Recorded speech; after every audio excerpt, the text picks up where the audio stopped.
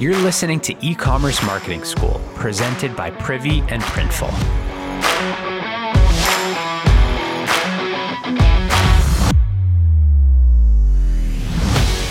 A quick thank you to Printful, a sponsor of the show. With Printful, you can sell your designs on custom printed products like clothing, accessories, mugs, wall art, stickers, pillows, and everything in between. No design skills? Their built-in design maker offers templates and clip arts that are free and easy to use. Just connect your e-commerce store, choose from their catalog of over 290 products, and start selling. All of your orders are printed and shipped on demand.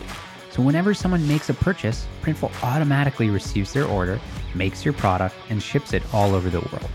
There are no monthly costs and no order minimums, so you don't have to spend money buying inventory in bulk. Pay only when you get an order. Join the 375,000 customers already using Printful and connect with their 24/7 customer support team in case you have any questions. Sign up at Printful.com today. Hey, so in case you missed it, this week on the show, we're bringing back some of our favorite interviews of the year. Yesterday, we got Harley Finkelstein's storytelling playbook, and today you're going to learn from 8-time founder Jason Wong. In just a year and a half, he built Doe Lashes into a 7-figure business. And wait for it, he launched on a $560 budget. On this episode, he shares his influencer marketing and SEO secrets for driving massive success. I love Jason. He's become a friend. He's a longtime Privy customer. So check out his interview. So today I'm here with longtime Privy customer, Jason Wong. Here's my take on Jason. He's a little bit of like an internet phenom. I don't know how you do it, Jason, but he's the founder of Doe Lashes, which is a 7-figure brand. We'll cover that today. He runs Wong House as well, which is a bit of a holding company, kind of like helping brands with everything from sourcing and manufacturing to influencer marketing. He's got thousands of followers on his own personal accounts. We can't all be Jason, but we can definitely learn a lot from him. Welcome, Jason. Awesome to finally meet you, man. Thank you, Ben. I've been a longtime customer since my first Shopify store back in 2014. So, this is the first time we actually had a face-to-face convo. I'm excited. That's amazing. So you've had businesses before Doe? Oh, yeah. Doe's like my 8th e-commerce store. I've been using, not that I want to come on here just to push Privy, but I actually installed Privy as my first app on my first store years ago because that was like really the best pop-up solution. So, and ever since then, just been on here on the app too. Amazing. Cool. So let's hear. So you're 23, Yep. You've started 8 stores, and now you're working on Doe. Is Doe, which, I think of as a huge, quickly scaling brand, like is Doe the biggest brand that you've worked on? Yeah, at this point, yes. But for the longest time, it was really just a side passion project for me. I wanted to challenge myself and see if I can get into an industry that I frankly can't say I know too much about. But that was the fun part for me. E-commerce for me is learning. I love learning a lot, and diving into beauty, which I had no prior experience with, was challenging, but it was just so fascinating and then rewarding too. It's inspiring, man. So tell us, how'd you first come up with the idea for Doe? Because I assume, maybe you are, maybe you're not, but you're probably not solving the problem for yourself, right? Now, it was an interesting time a year and a half ago when I was noticing my girlfriend putting on her lashes. And the lashes are typically the last part of everyone's beauty routine. They do their face, they do their brows, yada, yada, yada. And then they put on their eyelashes. That's usually the last step. And I was like, okay, you spent that much time on the makeup routine already. Why are you spending even more time on the lashes? And the response was that, well, it's really hard to put on. And when you put it on, you have to adjust it. And then after you put it on, it's really uncomfortable. And for me, I like to observe as much as I can. And one of the things I noticed was that it just wasn't comfortable for her throughout the day. And me being a product designer at heart was intrigued. I was like, can I make something better? Like, there's no way that there isn't something better out there. And I spent months researching. I even flew to China to look at the supply chain, test things my own based on objectives rather than, putting it on to my eyes. But lay it all out. And, 4 or 5 months later, Doe was born. Amazing. And I remember You said somewhere like it's not like you raised money for this business, right? So you basically started on no budget. How do you go from 0 to 7 figures in a year and a half with no budget? Like, let's actually start with how did you get your first sale? Yeah. So the reason why I went no budget is because after starting my eighth store, which is Dough, I realized that there's this framework that I can follow that can continuously create store and test these concepts without investing a large amount of money. So I was like, can I do this at a low budget? And if I can everyone else can? So this is really just like an experiment for me at first. And so I used $500 to purchase inventory. I spent the other $60 on, well, 29 on Shopify plan and the remainder on purchasing a domain. So I have all the receipts for that. And after I received it, was 200 pairs of lashes because that was really all I could buy at the time with that budget.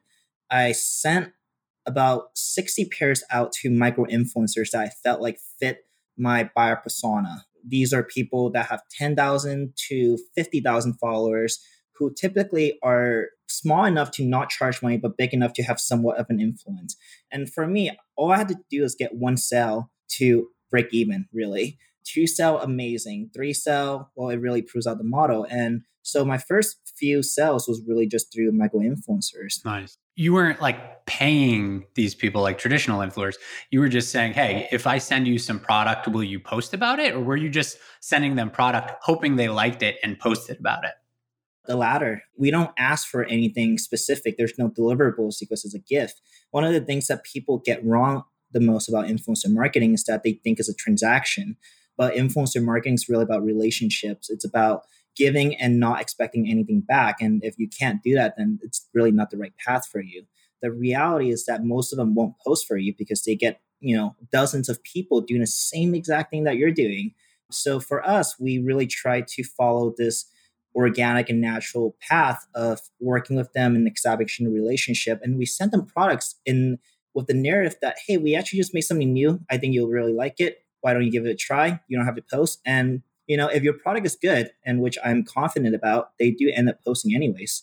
That's amazing. And so what you're like searching for people that are posting about certain hashtags that have, anywhere from 10 to 50,000 followers and then reaching out to them in their DMs to get their address or what? Yeah, several ways to go about it. I do try to think about what kind of customers would wear my product. And then I take a look into it. Usually the first step is taking a look around my friend group, see who they follow, what are some neutrals, and then reach out to them. Once you get 5, the beauty about the Instagram algorithm is that it'll recommend you more people within that niche. So once you follow one, they're like, hey, there's these people who are also similar to it. And you also reach out to them.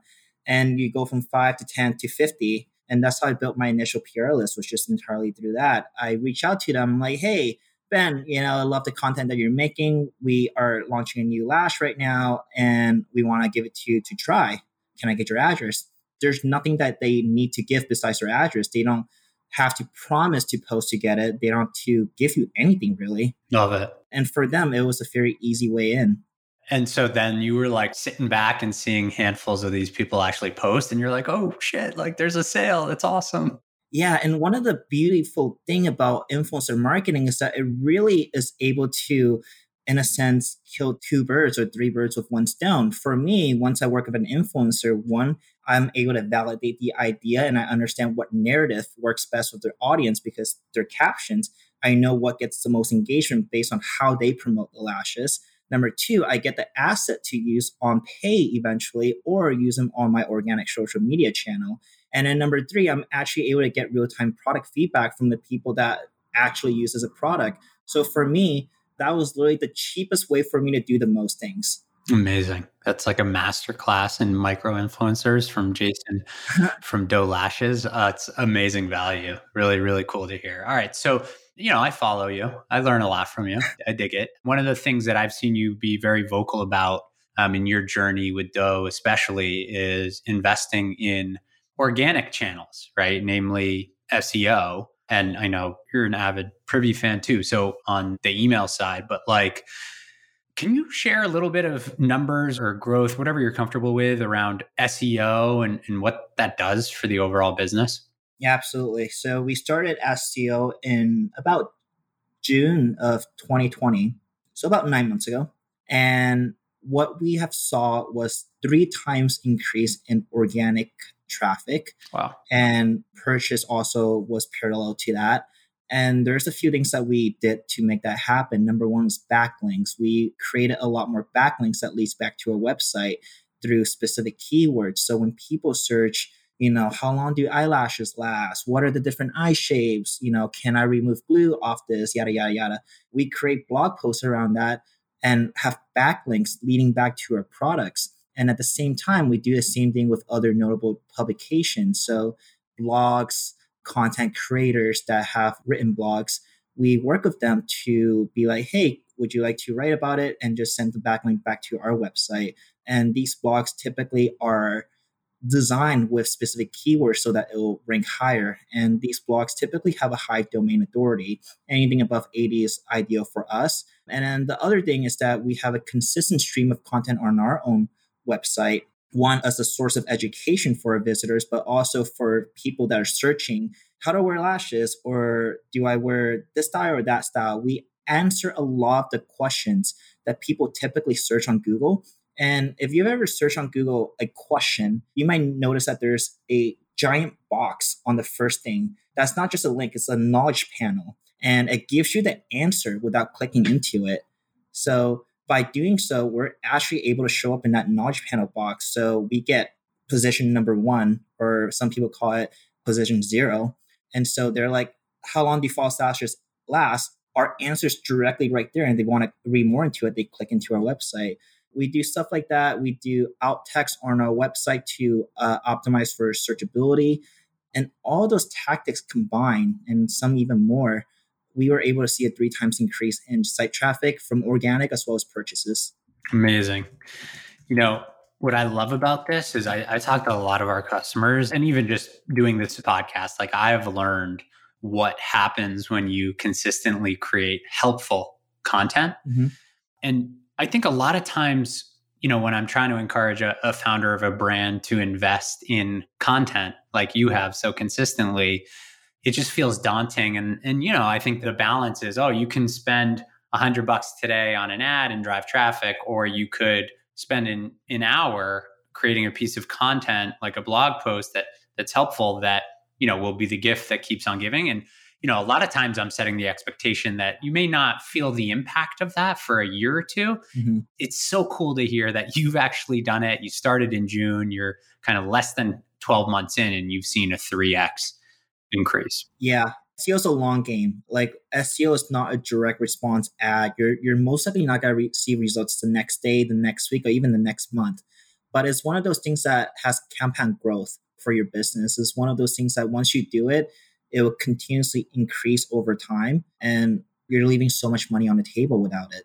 Amazing. And so is that where Privy fits in for you? We've never met before. We never talked about this, but I'm just going to throw it out there. Would love to understand how Privy fits into the story for you.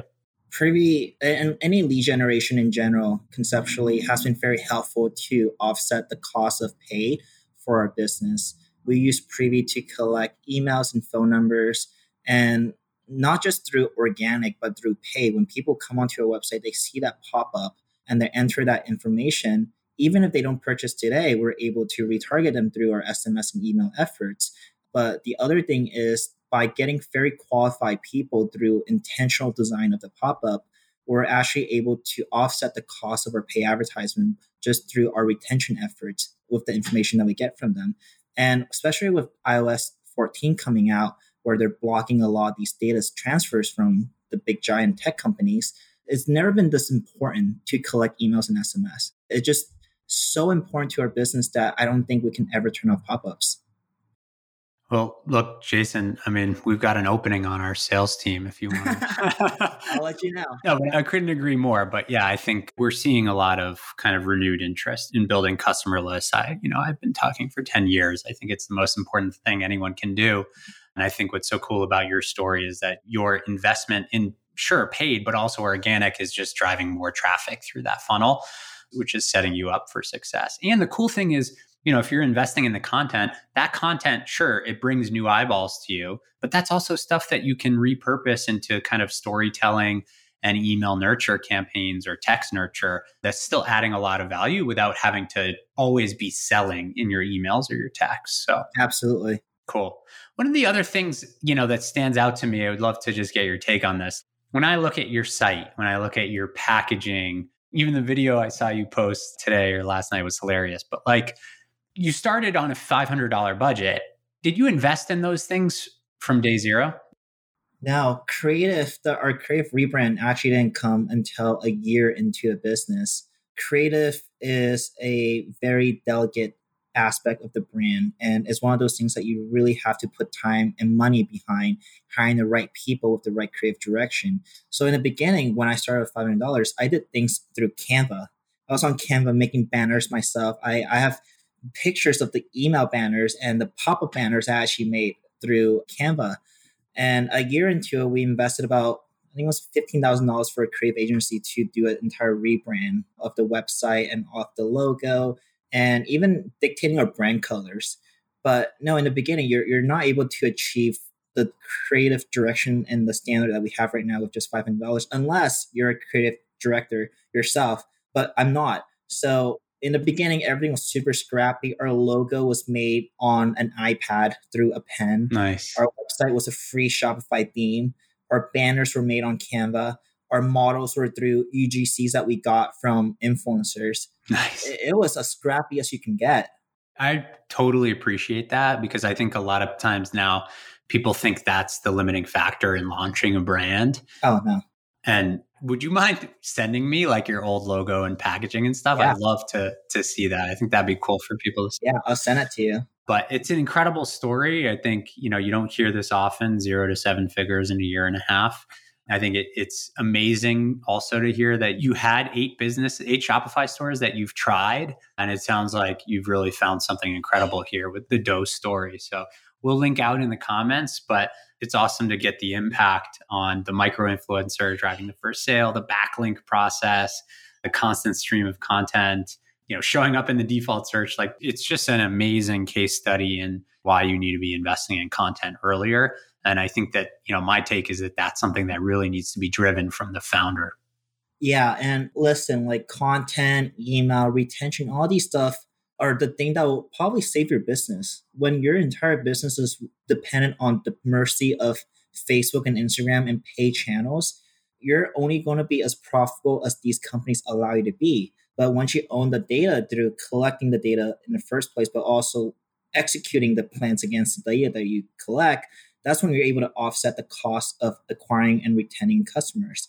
But a lot of DTC companies I see today are not putting enough emphasis on it. They're like, you know what, let me just spend $10 million on pay advertisement. It's got to return 2x. We're funded, whatever, right? But we're not. I'm not funded. And so for me, every dollar has to count. I have to stretch every dollar into $2. It sounds like magic at sometimes, but that's really what being a founder is. You have to really make sure that you have enough money in the bank and make every dollar work for you. Amazing. Jason, thank you for your time today. This has been great. If you haven't checked it out yet, check out Dough Lashes. It's a beautiful site. You'll learn a lot. And you can find Jason on Twitter and LinkedIn and all that good stuff. I'll make sure we link out in the show notes, and I'll see everyone next time. Thank you.